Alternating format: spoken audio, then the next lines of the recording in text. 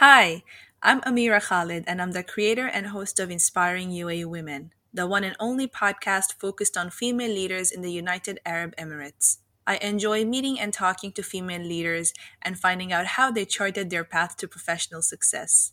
In my show, Inspiring UAE Women, I will be interviewing and shining the spotlight on a diverse group of female leaders in the UAE and inspire women in the region with their success stories.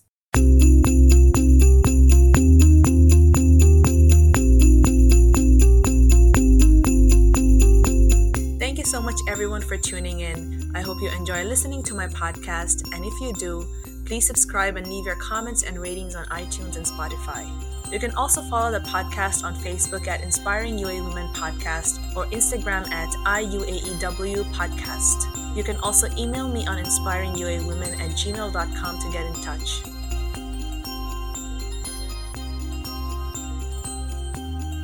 My guest today is Lucy Chow.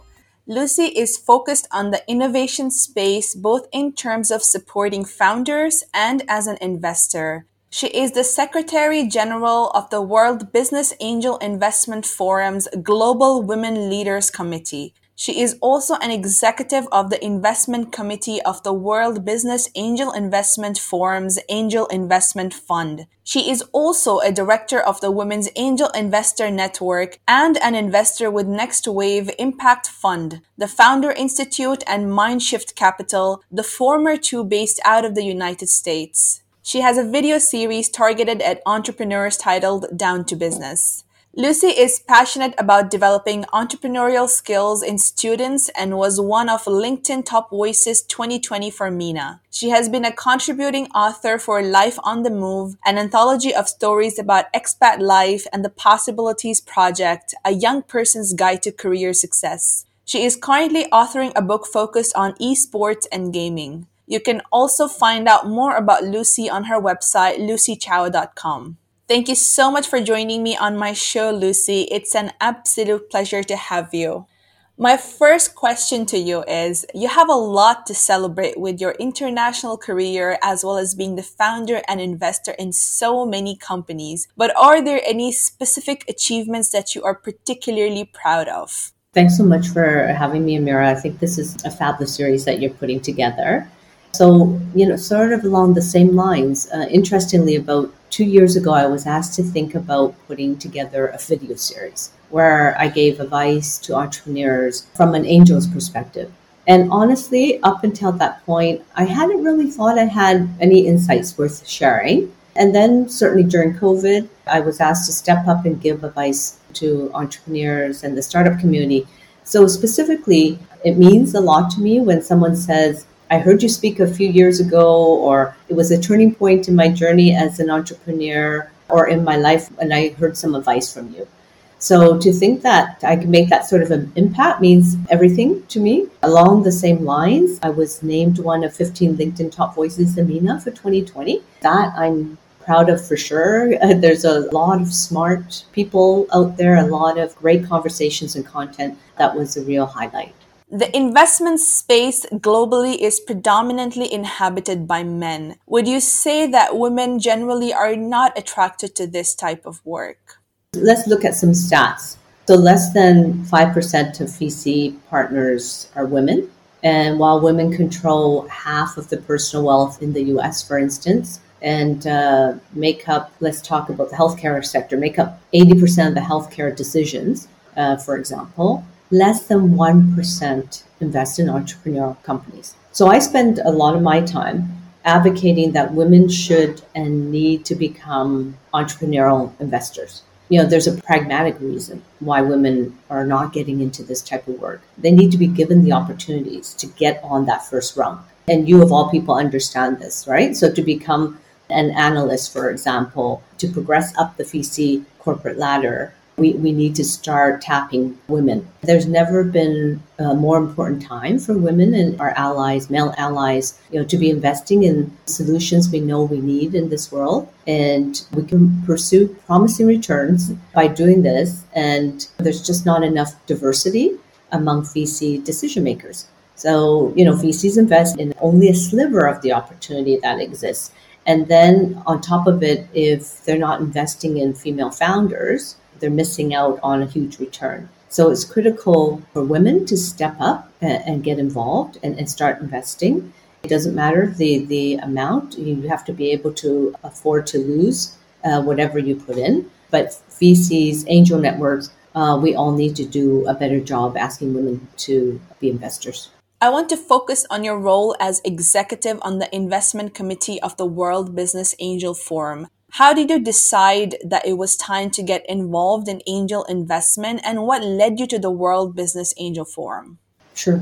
Just some quick background on WBAF. We're an affiliated partner with the G20 Financial Inclusion Committee, and it is an amazing global network. There's representatives from over 180 countries that form the WBAF, and I was really honored to be asked to be initially a representative for the UAE. Every year we have a coming together. It's almost like a United Nations meeting in Turkey. We are all about the promotion of entrepreneurs in our respective countries, with the premise and the understanding that entrepreneurs are the bedrock of every economy. And so there's different committees, and I was honored to be made the Secretary General of the Global Women Leaders Committee. And I also sit on the executive of the WBAF Angel Investment Fund. So just to back up a little bit in terms of my investing journey, I was first an investor with the Women's Angel Investor Network that was formed here. And the goal was to build an ecosystem of female investors, which I spoke about earlier, to support women entrepreneurs in the Arab world.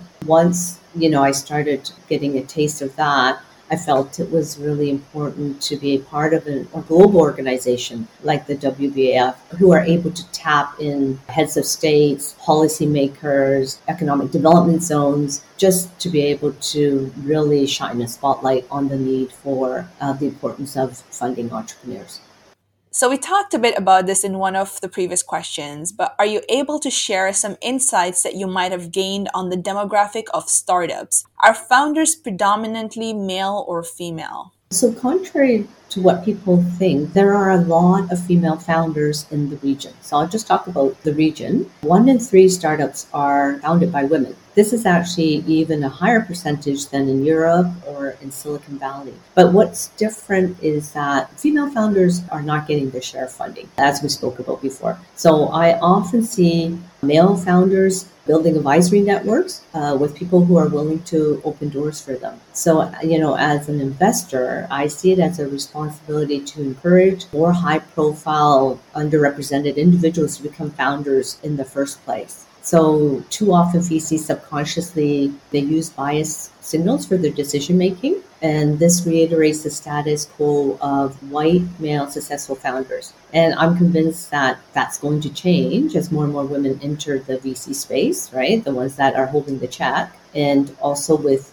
our consciousness as a society that we need to be more diverse in companies we invest in. So I think that there are a lot of female founders, but as always, we know that they are not getting their share of the funding pie. What do you think can be done in the region to drive female interest in investment and entrepreneurship? In my view, female founders will see more capital once we see more exits and returns. And we have success stories and we have role models that are holding the purse strings. So more female investors will drive change, in my view. We can't wait for this naturally. We also need to enlist men to play a key and large role, given that they're 90% of the VC world and 50% of the population. When that happens, diversity and inclusion will no longer be, a category we spend time and effort on, but will be commonplace. So in short, one way we do encourage different role modeling is to stop mentioning only male founders when we are asked to list successful entrepreneurs, right? We need to cultivate also, secondly, male champions. As most VCs are started by men, they need to actively reach out to women to become LPs and GPs, for example. Could you name a woman who has inspired you the most and why?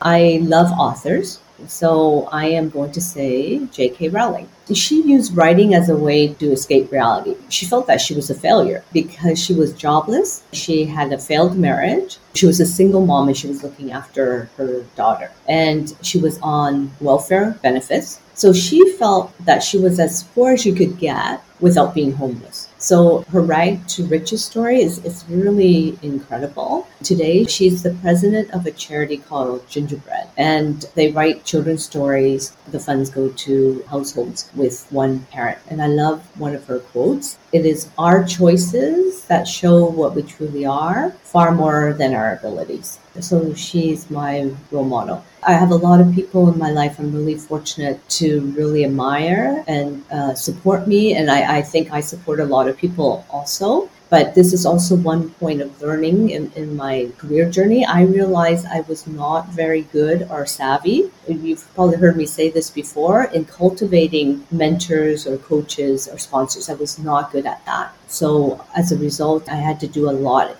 I did everything in the corporate world myself. And I now realize that that was a huge mistake. Do you believe that being a woman impacts your leadership style? If so, what are some characteristics unique to being a female leader?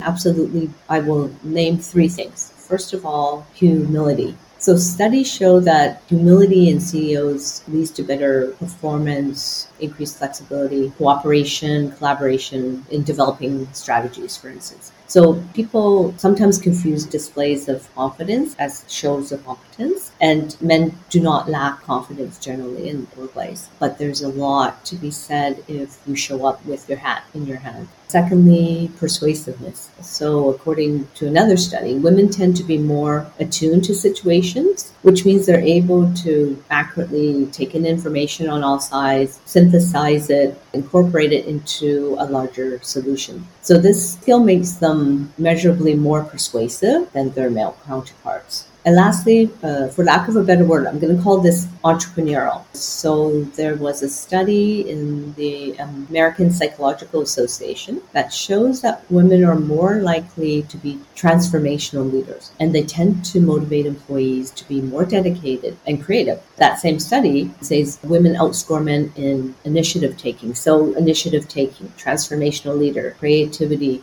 So I've put that into the entrepreneurial bucket. My last question to you would be, Lucy, what are three pieces of advice you would offer aspiring young professional women?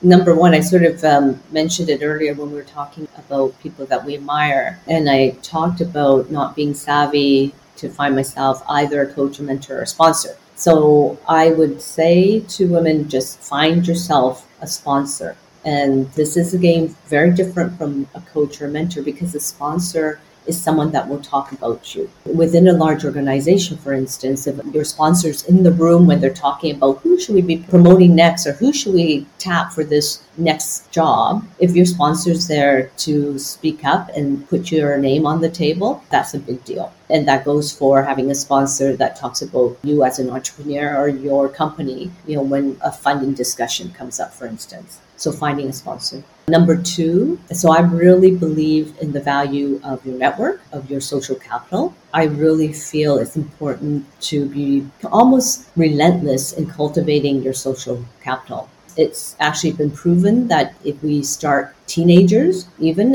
in high school, cultivating their social capital and them learning to start outreach early, that it really holds them in good stead in the future, right? No surprise. And I know that people don't like the word networking, but you just need to put yourself out there. And it doesn't have to be in-person events, and then obviously now it's not. Quite often it can be on platforms like LinkedIn. There's just so many other ways of reaching out to people, making a connection if you cannot do it in person. And then very lastly, to pay it forward. If you've reached a spot in your career where you can, lend a hand and pull someone up, always do that. If it's just even giving your time or sharing out everything carve out time to do that.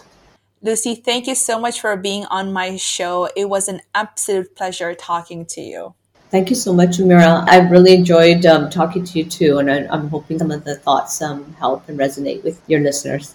Thank you for listening to this week's episode of Inspiring UAE Women podcast. There has been a growth in the number of women investors in the last decade, and I really enjoyed talking to Lucy about how important it is for women to actively choose to invest more, how female founders will have access to better funding when we as a society start valuing diversity more, considerably more than we currently do. The importance of reaching out to your network or mentors and asking for help when needed. Identifying a sponsor to support you. And lastly, women need to work hand in hand with their male allies for better diversity inclusion. If you'd like to reach out, feel free to connect with me on Facebook at Inspiring UAE Women Podcast, Instagram at IUAW Podcast, or email me on inspiringuaewomen@gmail.com. See you next Thursday.